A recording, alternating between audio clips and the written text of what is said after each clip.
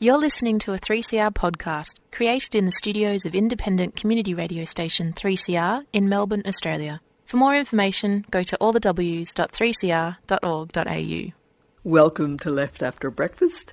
I'm Judith Peppard, hosting the show for Susanna Duffy and her team, who will be back next week. Big thanks to Beyond Zero Emissions, as always.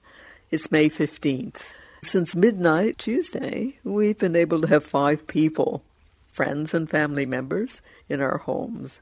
But we're all still being urged to be careful. There has been anticipation about recovery from COVID-19 and also the need to make climate change essential to that recovery. So today on Left After Breakfast, Anna Starbeck, CEO of Climate Works at Monash University, is going to join us to talk about why it makes no economic sense to ignore climate change in the recovery from COVID-19. That's coming up at 9:45. Before that, Fiona Armstrong from the Climate and Health Alliance explains how disregard for the environment leads to the rise of new pandemics.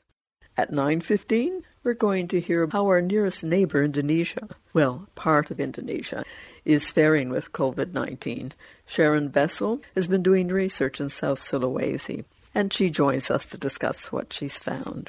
But first up this morning, I'm speaking with Dr. Timothy Jones from La Trobe University about the redacted sections of the report of the Commission into the Institutional Responses to Child Sexual Abuse. Before we go to that interview, if you feel you'd rather not listen or the interview might upset you, it goes for about 10 minutes. If you do listen and find you need to speak with someone, here's some numbers you can call, and I'll repeat them at the end of the interview. Lifeline 13 11 14, Beyond Blue 1300 224 636, and Kids Line 1-800 55 1-800. So those are numbers to call if the interview raises any issues for you. Now, you may not be aware that when the report of the Commission into the Institutional Responses to Child Sexual Abuse was released in December 2017, large sections of 3 volumes of that report were blacked out, redacted, so they wouldn't prejudice ongoing or forthcoming criminal proceedings. Dr. Timothy Jones is a senior lecturer in history at La Trobe University. He's examined the redacted sections of the report, and he's written about it for the conversation. He spoke with me on Monday, and I began by asking Tim what the redacted sections of the report dealt with. Like, what did they contain? The redaction sections of the report are really very extensive. So of the 3 volumes, I counted the pages of the first volume, and fully over a third of the pages of the first volume that was released had either the whole page or sections of the page redacted.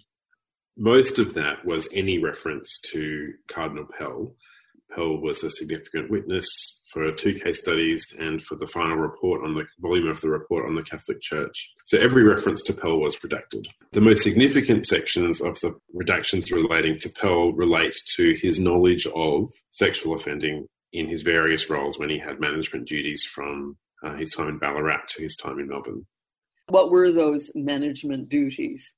So in 1973, he was appointed as a consultor to the Archbishop and advisor with responsibility for education.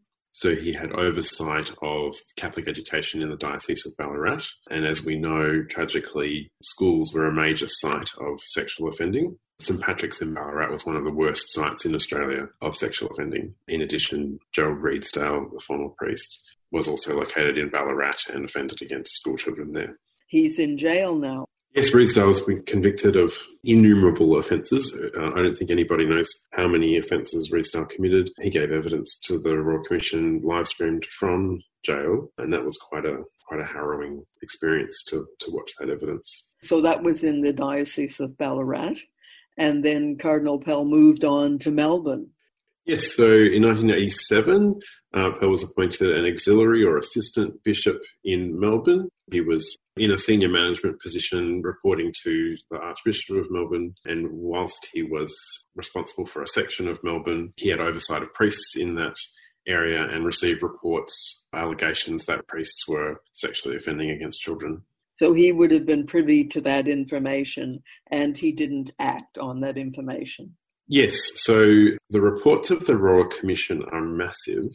The 3 reports that are affected by these redactions are about 2,000 pages, and they're very, very careful, methodical investigations of who knew what at what moment in time. And they very clearly demonstrate that from the very beginning of Pell's time with management responsibilities in 1973, he was aware, he could not have been unaware that there were allegations of priests and brothers, people in monastic orders, offending against children. The Victorian Police announced in June 2017 that they were going to be laying charges. So what happened to the Cardinal Pell case after that? 6 months before the Royal Commission report was released, the Victorian Police announced that they were going to be laying charges against Pell. That is why every reference to Pell in the reports was redacted until last week.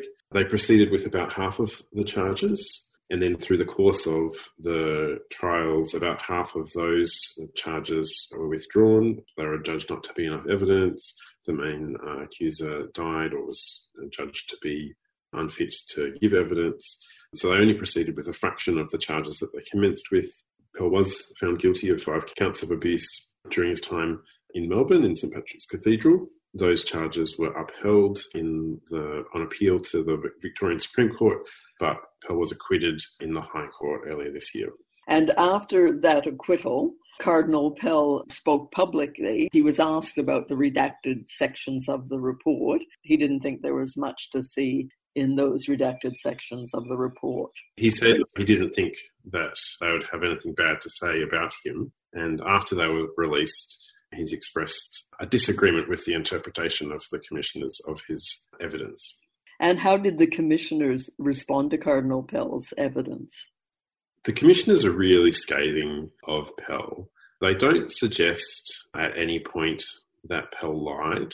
At certain points, they accept his view of things. At certain points, they find that people who've made accusations or evidence that's unflattering to Pell have misremembered. There's one prominent case where one of the witnesses claimed to have heard Pell talking about abuse in Ballarat and looking at the evidence of the diaries, and they weren't satisfied that Pell said the words that were remembered. Perhaps someone else had said them and they'd been conflated. And I mean, this is the problem with historical sex abuse, is that if you're talking about events that are 20, 30, 40 years ago, memory can get tangled up, and it's very, very difficult to get convictions for historical offences. On minor details, they agree with Pell's interpretation of events, but on the whole, they're scathing of him. The redacted sections of the report read as a methodical, careful evaluation of the evidence of what Pell would have known. They almost go as far as to say Pell doesn't recall knowing anything, and they suggest that it would have been impossible for him not to have known about these offences. They further say it was his responsibility as Vicar for Education and as a bishop to care for the children under his responsibility, and he didn't do so. It would have been impossible for him not to have known about allegations of sexual abuse, and he did nothing about it. It was his duty to care for these children, and he didn't do it. At some level, it must be a relief for many that the full report is now available. There's no new evidence in the report. What is new is the Commissioner's interpretation of that evidence, but none of that will be surprising to victims, survivors, their families and supporters. But it will be a relief for those blank sections of the pages, blacked out sections of the pages, to be made known and made open. For such extensive sections of the report, a third of the reports on the Catholic Church being blacked out, just the fact that they're no longer blacked out, that the evidence is open, the Commission's interpretation of that evidence has been made public, will be some relief. Dr. Timothy Jones from La Trobe University, and Tim is well known to listeners here at 3CR for his research on the history of the LGBT conversion therapy movement in Australia, and also research on the Christian right. And if you need someone to speak to after that interview, Here are some numbers you can call. Lifeline, 13 11 14. Beyond Blue, 1300 224 636. And Kids Line, 1-800-55-1800. You're on 3CR Community Radio Station, 855 on your dial and streaming live. The show is Left After Breakfast. Here's Uncle Archie Roach with Let Love Rule.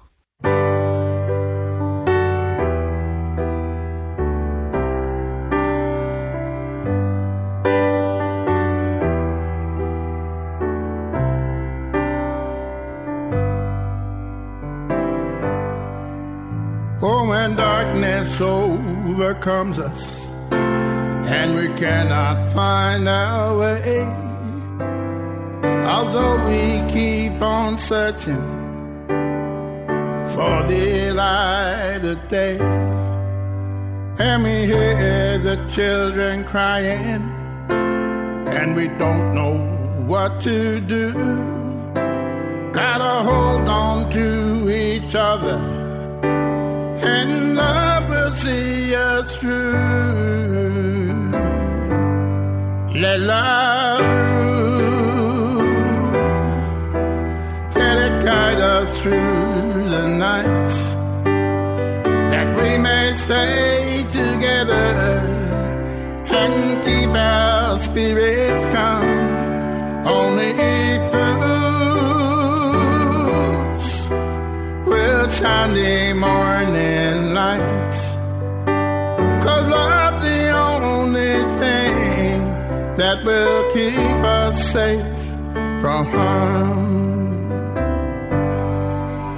Oh, I cover up my ears so I cannot hear the voices of hate and the voices of fear, and I cover up my eyes so I cannot see what's happened to this country that used to be free.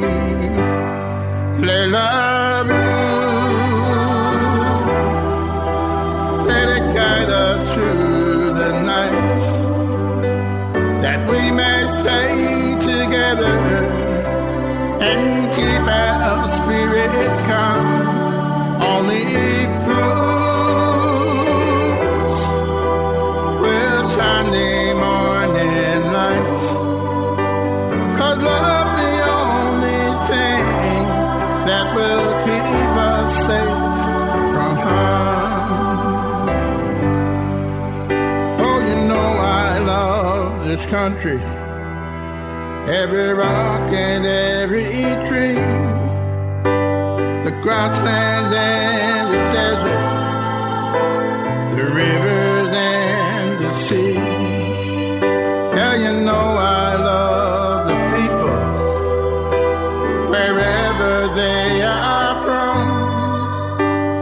Yes, I love all the people who call this land their home. Let love rule.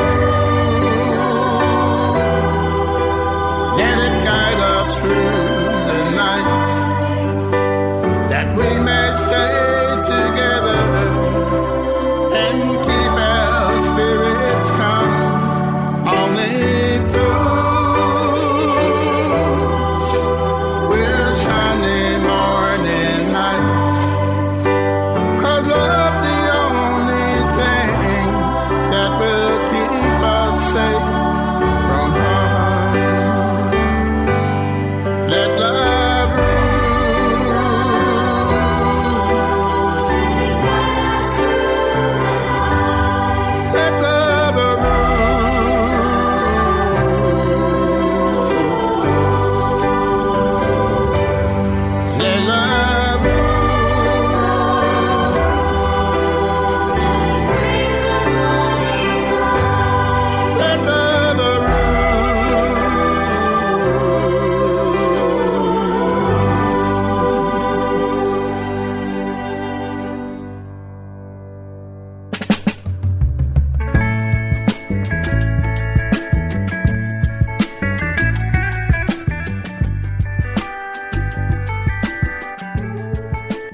Friends of the Earth Food Co-op is open.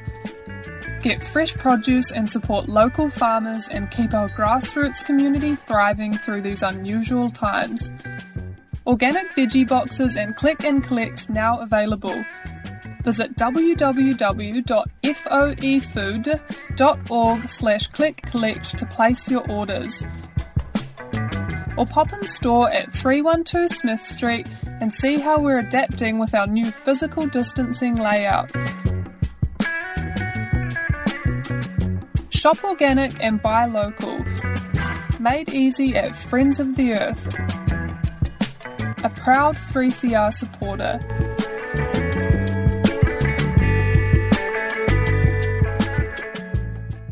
You're on 3CR Community Radio Station. I'm Judith Peppard, hosting the show for Susanna Duffy. Now, over the past month, I've been wondering how our neighbours to the north of Australia have been managing during the pandemic. The region is diverse, of course, and experiences will vary greatly. Professor Sharon Bessel conducted a study of poverty in South Sulawesi in Indonesia in 2018. The study showed how poverty affects people's ability to take up practices to prevent the spread of a virus. But first of all, I asked Sharon Bessel to describe South Sulawesi for people who haven't been there. South Sulawesi is incredibly beautiful and incredibly diverse. It ranges from the sea to rugged mountains and everything in between.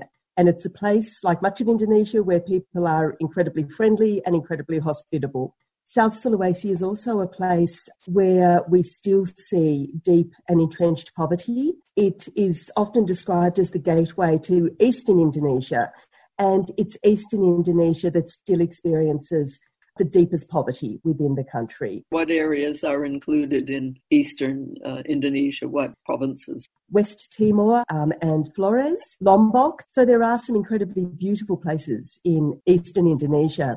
South Sulawesi is an island province west of eastern Indonesia. Tell me about the research you did there. This study is part of a much broader program. We're developing a new way of measuring multidimensional poverty. And there are a couple of things that are important and distinct about what we're doing. We are measuring poverty at the individual level, not at the household level. A lot of measurements of poverty measure at the household and assume that resources are shared the same amongst all members of the house. And of course, we know that's not the case. And gender really matters, particularly in Indonesia and many other places, in terms of the way resources within the household are shared. We measure material things that you might expect, like access to water, to sanitation and to toilets, education and healthcare services. But we also measure things like whether or not people are able to make decisions about their own lives in relation to education or seeking work or visiting friends, spending money. We measure the nature of relationships and whether people have support or are dependent. And we measure for women, and I think this is really important, and this is where our measure is sensitive to gender. We measure things like whether women who have had children have had access to prenatal care and whether or not women have had access to sanitary products during their last period. And this is something that's almost never considered in measures of poverty. But for women, this really matters. If you don't have access to sanitary products, that determines whether you can go to school, whether you can go to work, whether you can go out in public. So we have designed this measure to be sensitive to gender and to particularly be sensitive to the things that really matter to women. We developed the dimensions after a very lengthy and extensive process of participatory research with people living in poverty in 6 countries. What we've aimed for this measure to do is to respond to the things that really matter to people who are experiencing poverty and to provide information to policymakers, to people designing programs and services to address poverty, to do something. Measuring poverty doesn't matter unless we then act. Yes, I'm really impressed with the detail, the fact that you've looked at intimate matters in designing this measure of multidimensional poverty. You've applied it now in South Sulawesi. Why South Sulawesi? We worked in Indonesia in part because Indonesia is one of Australia's nearest neighbours. Australia has a very strong relationship with Indonesia, and the Australian National University, where I am, has very strong links into Indonesia. We worked in South Sulawesi because there was such strong interest in that province. We did a lot of work engaging with local government, with community organisations, and we could see there was a real desire to know more about the nature of poverty so that decisions about how to address poverty, how to eliminate poverty, could be informed by data and by evidence. Because of the opportunity for the research to then be used, that we chose those particular locations. What did you find when you did your research? What did you learn? The first thing that we learned is the value of the approach that we're taking. By measuring multidimensional poverty, we gain a far more nuanced set of insights into what poverty means for people's lives. And Judith, you said that we seem to be taking an approach that is intimate. This is such an intimate issue. Poverty shapes people's lives, it constrains people's lives, and in many cases it destroys people's lives. It is one of the most intimate experiences people can have. And so what we saw when we did this study was the way in which some of those things play out, particularly the difference that geographic location makes. In the areas that we work, there are lowland areas, there are mountains, there are rural and urban areas. There are also islands that are very remote. In some cases, it took 20 hours by boat to get to the small islands. That's incredible, 20 hours. There are islands that are often missed in surveys of poverty because they are so remote. And one of the things that we were asked by local government officials was whether we could go to these islands because they need the data from those places. And what we found is just how deep the deprivation is. Food security, access to water, access to work in terms of shelter. The first important step is to actually understand the nature of multidimensional poverty so that decision makers and governments can begin to form programs that will support those people. One of the things I think about as you're speaking is we have this kind of idyllic idea of the remote island and an area that's kind of clean, pristine, people live a healthy life. That's not what you found. No, we didn't. There are very positive things. But in terms of basic services, access to healthcare services, access to education, which are so important in the contemporary world, remoteness means real challenge. The lack of infrastructure, the poverty means the possibility of connecting through the internet, using Zoom or Skype, and the things that we've all been doing while we've been in lockdown over the past weeks is not a possibility for people where there is no internet access. There's deprivation in relation to basic services, but there are real challenges of connectivity. If you've just joined us, I'm speaking with Professor Sharon Bessel about a study she did in South Sulawesi in Indonesia. And she's drawing on data from one district where over 2,800 women and men over the age of 16 were surveyed. I asked what her findings meant for COVID-19 prevention. The most basic advice that we have to protect ourselves from coronavirus is to wash hands frequently, to wash our hands with soap, to do that whenever we've been out and in contact with anything, and to maintain physical distancing. For people who are living in poverty, doing those basic things is often almost impossible. This was not only in the islands, but in many different parts of South Sulawesi, but particularly in urban areas. People don't have access to running water in their homes and yards. People who are experiencing deepest deprivation need to go out of their homes every day, sometimes more than once a day, in order to collect water, either from a communal tap or to buy water. So when you're in that situation, you need to be very, very careful about how you use water because carrying it's heavy, buying it's expensive. You don't waste water washing your hands more than you have to. But importantly, you have to leave home in order to get water.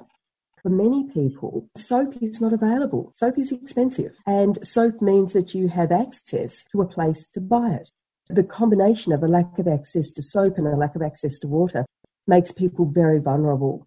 The government of Indonesia is trying to address some of this by putting in place mobile hand washing and hand sanitising facilities. That's a really important initiative. And what the data that we've collected does is give some greater information about where those kinds of facilities are necessary. Yes, and it's not only water that you talk about in your paper, it's also ability to go to the toilet. Well, can you say something more about that? So about a quarter of our respondents, that's a lot, 25% of people said that they did not have access to toilet facilities in their own house or in their yard. Often people share toilet facilities, so facilities that are shared by a number of households or families. In some cases, people use public toilets. In some places, people need to use private spaces, which are not actually toilets, but are all that's available. And so in a context of COVID-19, for the most basic function that we all need to do several times a day, people have to go out of their homes. But this also speaks to the nature of deprivation and multidimensional poverty beyond the context of COVID-19. When you don't have a toilet in your own house or your own yard, that has real implications for the way you live your life, particularly for women and girls. There are safety issues around that, of needing to go out often at night to use public toilet facilities. Yeah, it's important information and sometimes hard to look at, I imagine. It is. The information that we have, as I say, provides deep and nuanced insights in sort of research talk. But in human terms, that means that we see just how deep poverty is. And that is hard to look at, but it's also important for us to look at because it's too easy for us to avert our eyes from the experiences. And some of the issues that we found, about access to water, about access to toilet facilities in Indonesia, if we think of the experience of people in Australia who are homeless, exactly those issues are facing them every day. And that's something that we should not be averting our eyes from. Yes. Have there been any cases of COVID-19 in South Sulawesi at this stage? There have been a number of cases. There was a cluster in one district. So we do see real challenges in South Sulawesi, as in other parts of Indonesia and across the world. From the perspective of your study and what you've learned, what needs to happen in your view? I think there are two things that we need to think about coming out of our data. One is how we respond to COVID-19 in contexts of poverty and how we need to think differently about responses. We're to say we're all in this together.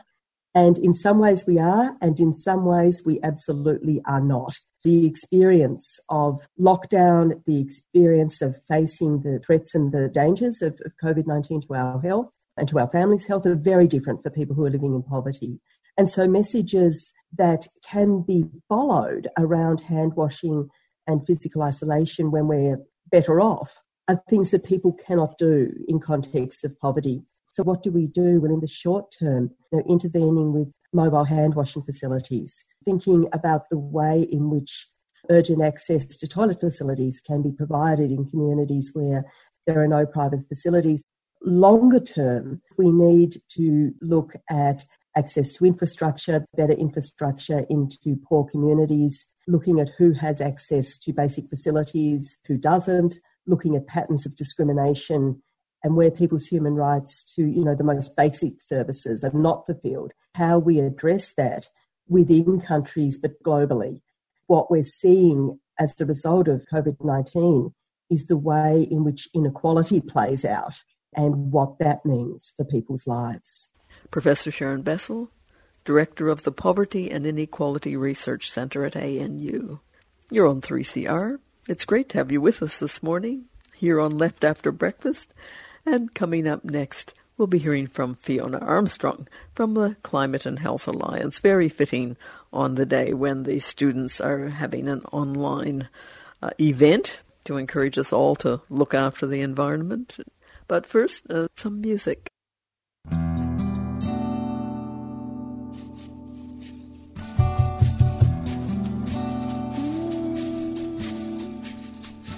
Parfois me pense sous les larmes, si ce côté moi.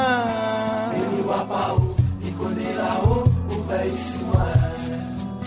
comme si mi saute présence écoute l'odeur il donne à moi frisson dans le cœur il voit pas où il connaît là-haut où va ici moi où ça où l'est mi veut encore sera où dans mon bras il voit pas où il connaît là-haut où va ici moi où l'est comme le vent il souffle côté moi il fait frisson à moi il voit pas où il connaît là-haut où va ici moi où la partie où bon Dieu la prend à lui la finale est là-haut la finale est là-haut la finale est wa bon Dieu la finale est là-haut la finale est là-haut la finale est wa bon Dieu moi on aura toujours le même place dans mon cœur n'a point un jour où m'y pense pas où manque à moi m'y rappelle tout le moment nous l'a passé comme s'il était hier sorti tout ça là va rester pourquoi pour la partie pourquoi bon Dieu la prend à lui la finale est là-haut la finale est là-haut la finale est wa bon la finale est là-haut, la finale est là-haut, la finale est wa bon Dieu. Où tu serais, où de bonne humeur, ça te fait mon bonheur. T'es comme une lumière, t'éclaires à moi, chaque fois que moi l'avais besoin. Mon cœur il sert, mon cœur il pleure, comme il pense sous les piliers. Où ça roule, reviens dans mon bras. Finale là-haut, la finale là-haut, la finale wa beauté. La finale là-haut, la finale là-haut, la finale wa beauté. La finale là-haut, la finale là-haut, la finale wa beauté. La finale là-haut, la finale là-haut, la finale wa bon Dieu.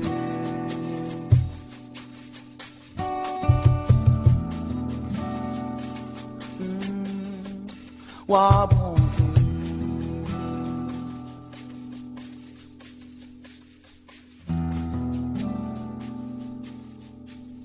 Wa bon Dieu.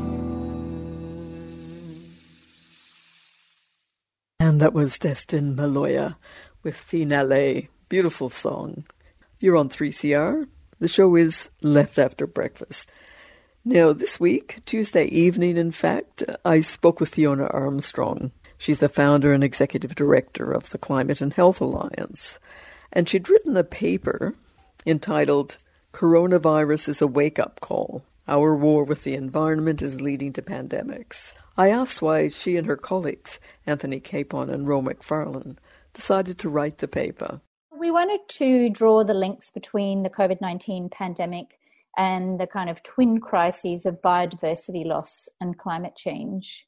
COVID-19 is exacerbated by both of those things, and we thought it was very important to bring attention to this while acknowledging that COVID-19 as a public health crisis was dramatic social and economic disruption. It's important to understand why it's come about, what its links are to those other issues, because whilst there's a lot of attention focused on the COVID-19 pandemic, it's important that we don't also lose sight of the underlying emergency of climate change and biodiversity loss. In your paper, you refer to the field of planetary health. What is it? Tony Capon, who's one of my co-authors, is a professor of planetary health. He was actually the first professor of planetary health in the world, and it's an expansion of the notion of public health. The official definition of planetary health is that it's about the health of human civilizations and the state of the natural systems on which it depends, seeking to draw attention to the fact that as humans, we are really entirely dependent on natural systems for human health, clean air, soil, water, and that our behavior is impacting on the planet in a way that's initiated the description of a new geological era, the Anthropocene, pointing to the fact that we are now having such a dramatic impact on Earth's systems that we are the major geological force. So planetary health is the field that's seeking to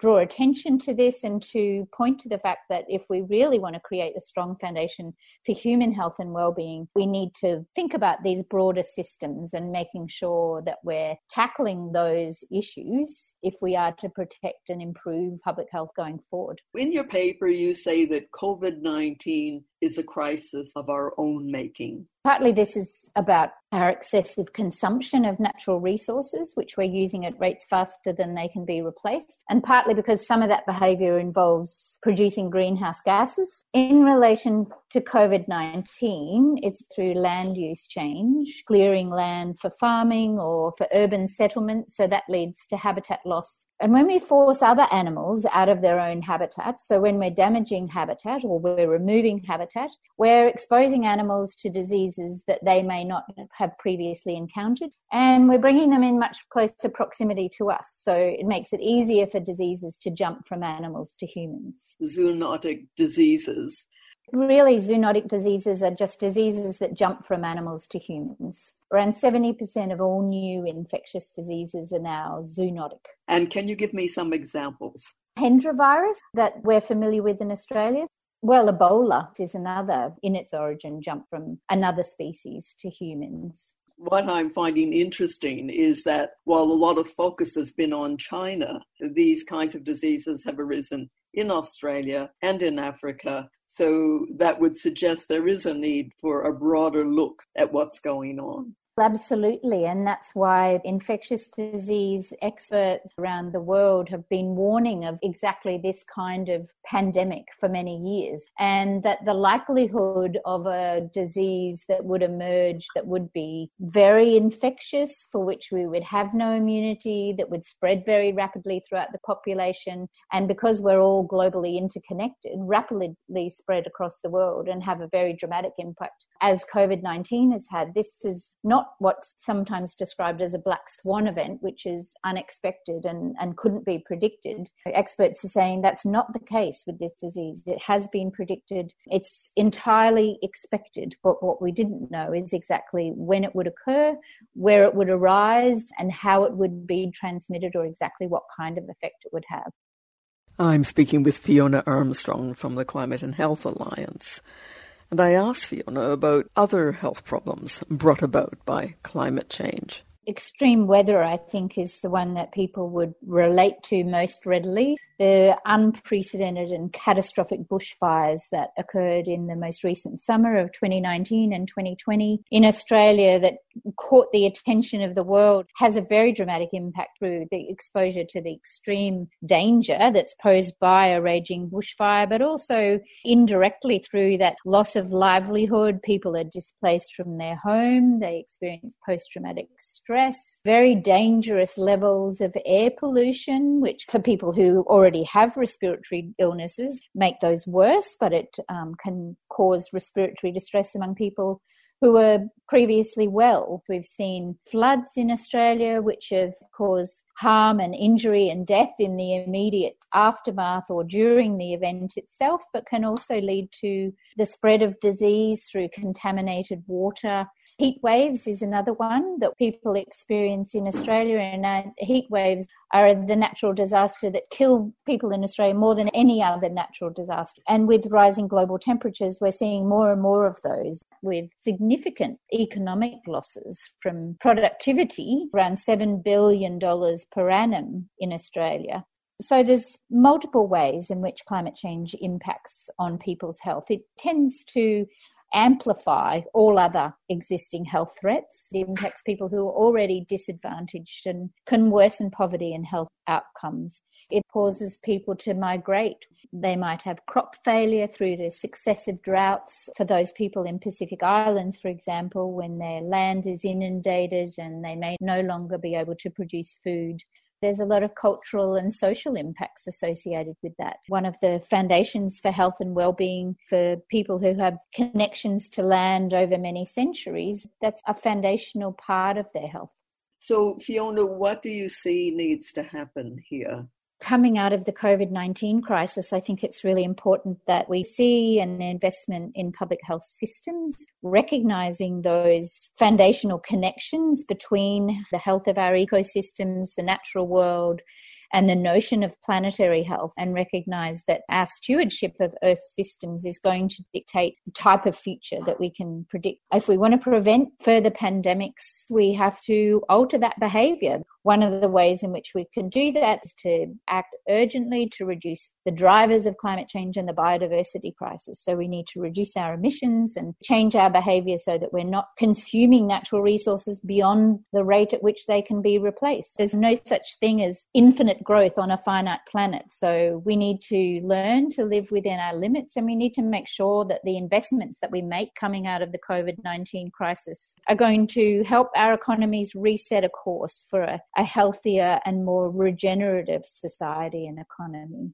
We'd love 3CR listeners to visit our website to sign up to our campaigns. We've been campaigning for a really comprehensive response to the health impacts of climate change. Fiona Armstrong, founder and executive director of the Climate and Health Alliance. You're listening to 3CR Community Radio, Melbourne's voice of dissent. 3CR Community Radio, 855 on the AM dial, streaming live at 3cr.org.au or on 3CR Digital in Melbourne.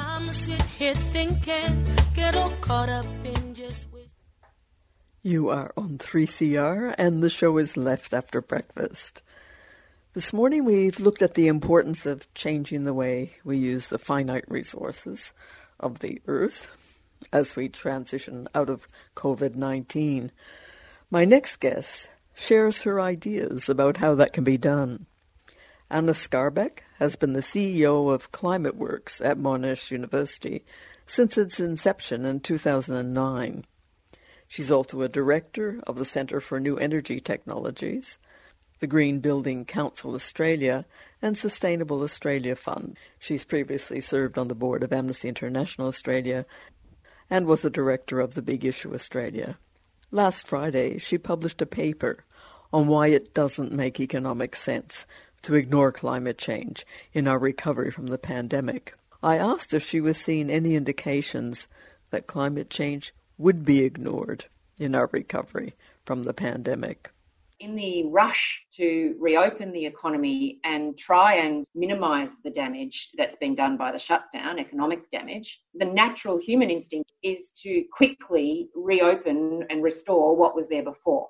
But what was there before was not on a course that was sustainable. My team have been involved in many, many reports, as has CSIRO and others, that highlighted that Australia was on a slow drift to decline, with economic productivity, with regional urban cohesion, as well as environmental sustainability.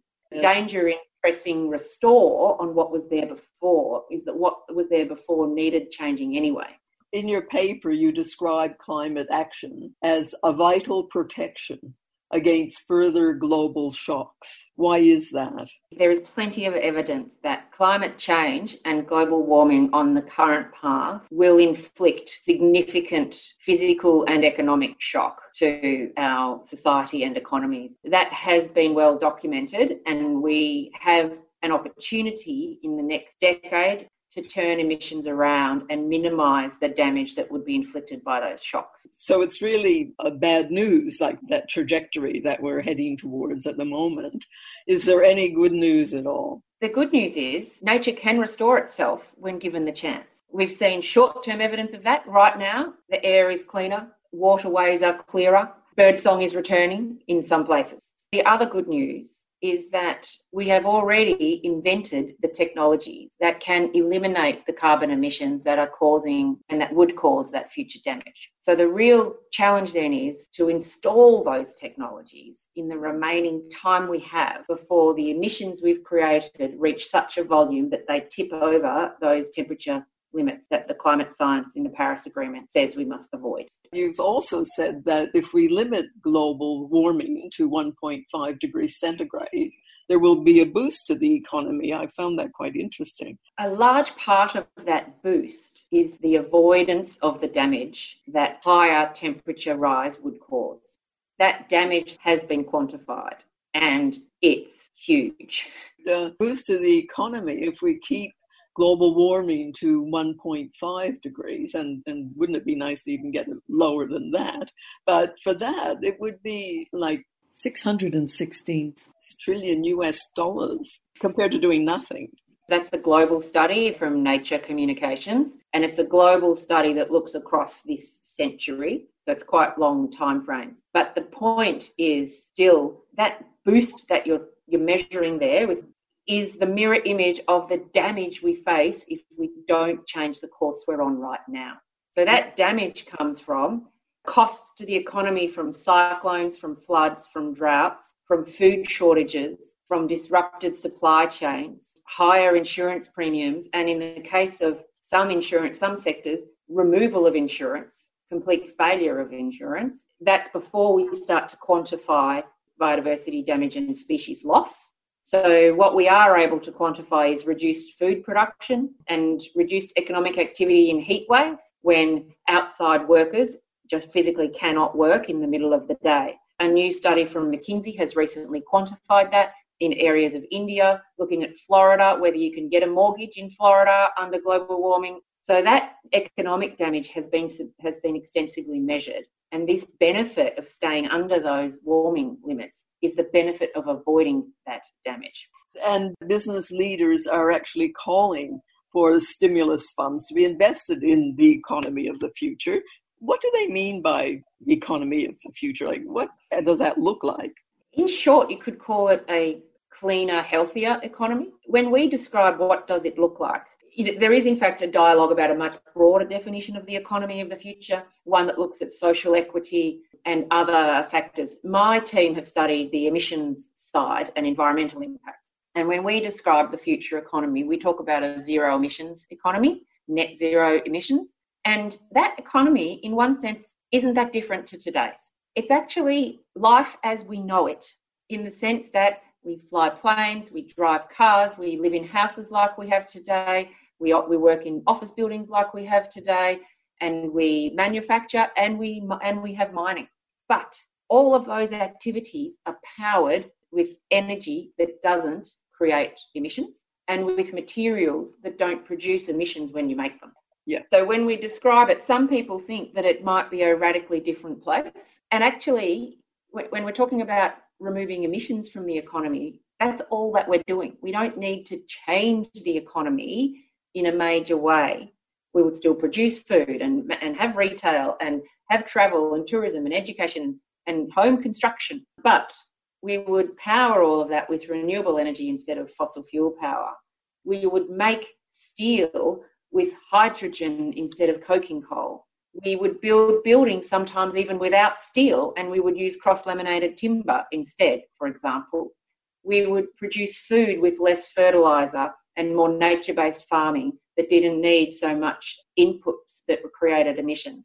But the economy and life as we know it actually need not look that different, provided we power it and supply it with materials that are zero emissions. And what our research shows is that is possible with technologies that are already invented. That's encouraging. So who are the business leaders then that are kind of getting behind renewable resources, shall we say?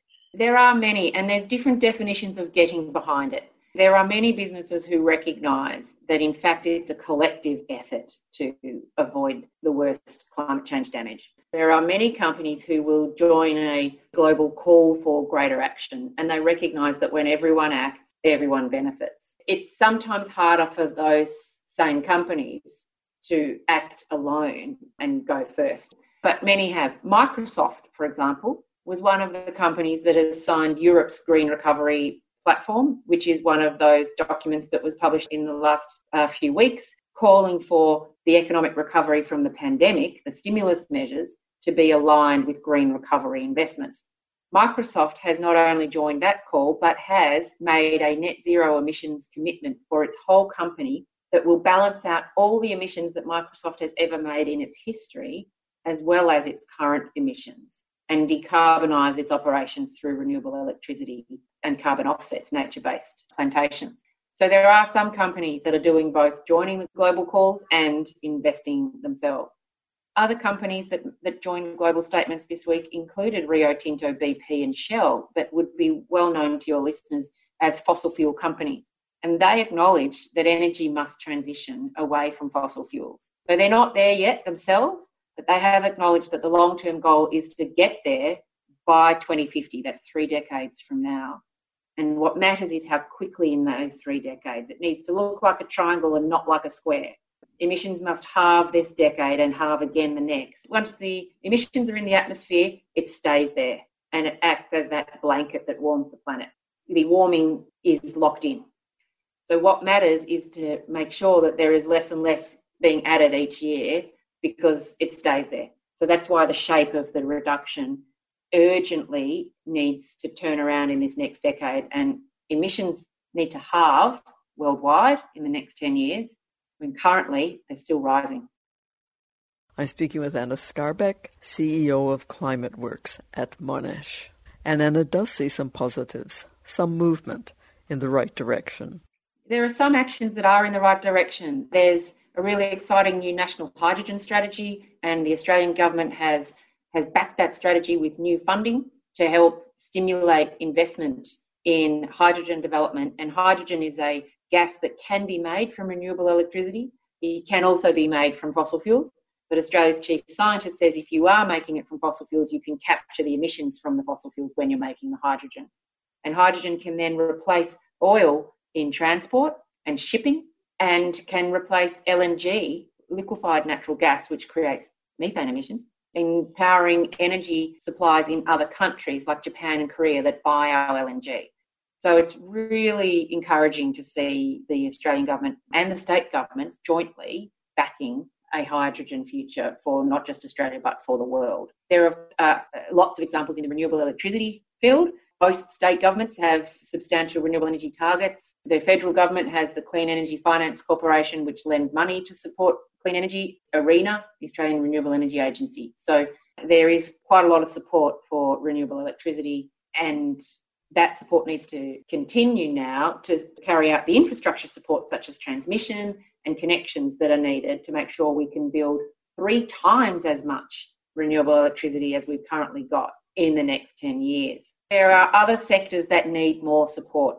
Decarbonising our economy is not just a story of electricity or even energy where hydrogen comes in. It's also a story in buildings, in industry and in transport and agriculture. And our research covers all of those sectors. And renewable electricity helps a lot in decarbonising transport for cars, but we haven't yet got the infrastructure to support sophisticated charging for electric vehicles, and we haven't yet moved our freight trucks and larger long-haul vehicles onto electricity or hydrogen fuel cells. So there's quite a lot more that's needed in transport. Some states are supporting electric buses, but it's not yet widespread. And then in agriculture, there's support that's needed both for equipment to replace diesel-run equipment with solar and batteries, but also to support nature-based on-farm carbon sequestration. So that includes investing in soil health, investing in carbon plantations, which can be done integrated with farm, sort of the mosaic approach, and can also be dedicated plantation sites. So there's quite a lot of activity that's needed. And in buildings, renewable electricity can decarbonise the electricity we draw to power the building. But actually, what we also need to do is upgrade the equipment inside the buildings so that it uses less electricity in the first place. That technology is superb. Our research shows you can halve energy use in buildings by upgrading the equipment and the installation and managing the drafts, doing sensible building design and upgrading all of the appliances inside. And that will be needed so that we don't have to build as much new renewable electricity to replace the fossil fuel electricity. If we were having this conversation in 10 years' time, what would you like Australia to look like? Great question. Our emissions can be less than half of what they are today. What does that actually look like? When you look out onto a road, we should see more than half of all the cars being sold would be electric, hopefully 3/4 by that time. At least 3/4 of the electricity would be from renewable sources. And so I would hope that the regions that are currently supplying that coal-fired power would have received a great deal of community and government support for the workers there to branch out into other opportunities, and for the infrastructure there to be utilised to supply clean energy and clean industry opportunities. We would, I hope, have a substantial hydrogen economy in development in 10 years' time, and that may well have begun to trigger what's called potentially the revitalisation of Australia's manufacturing along the lines of the clean energy superpower thesis that Ross Garnaut has been describing. That when we have large volumes of renewable electricity available to us, then we can use that electricity to do energy-intensive manufacturing, including making metals.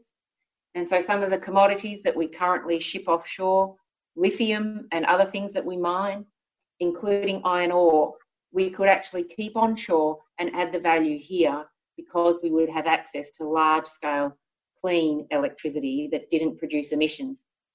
And I think globally, the consumer sentiment will have shifted enormously in 10 years' time. Think already about the protests from students on climate change.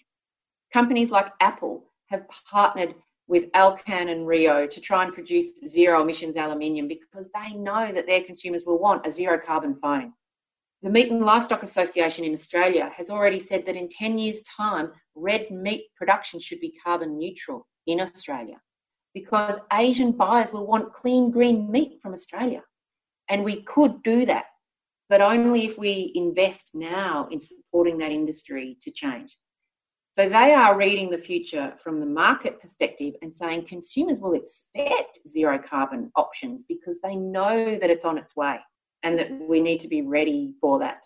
Qantas has already said that they expect by 2050 all their flying will need to be carbon neutral. So I think the consumers may move faster than governments. So companies are trying to catch up with that and make the investments that's needed. And the opportunity with the pandemic now is that governments could turbocharge that if the stimulus investments are aligned with that future economy. And that's what the government needs to do, I think, by the sound of it. And I guess the people who are listening need to pay attention to these things and to be contacting their governments and, and lobbying and becoming knowledgeable about it as well. Yes, indeed. And we hope that the information on our website at ClimateWorks Australia can help increase that knowledge. Anna Skarbek, CEO of ClimateWorks at Monash University. And that's it for Left After Breakfast today. A big thank you to all our guests, Tim Jones at the beginning of the show, Sharon Bessel, Fiona Armstrong, and Anna Skarbek. Stay tuned to 3CR because Think Again's coming up next. And because we've been talking a lot about climate change on the show this morning, and as a shout-out to the students organizing the School Strike for Climate event this afternoon at 4 o'clock, it's called Build a Better Future, I'm going out with some of the sounds of the student strike here in Melbourne in September last year. We're going to march off together to Treasury Gardens, starting down Swanson Street, and we're going to make sure that the whole city and the whole world hears us, and we're going to tell them what we're going to do. Strike! Occupy! Shut it down! Tear the system to the ground! Strike! Occupy! Shut it down! Tear the system to the ground! Strike! Occupy! Shut it down! Let's go! Why would you not be here? There's lots of people who, for various reasons, can't, and we just need to support the students and the... What else can you say? And what do you think of the crowd? I think it's quite amazing. I've been to lots of rallies before, and because I've got a bung knee, I come and sit at the side and watch it. I've been watching this one for half an hour now, and I still can't see the end. Oh, when we go! Oh, when we go! On climate strike! On climate strike! Oh, when we go on climate strike! Oh, how I want to march with the students! Oh, when we go on climate strike!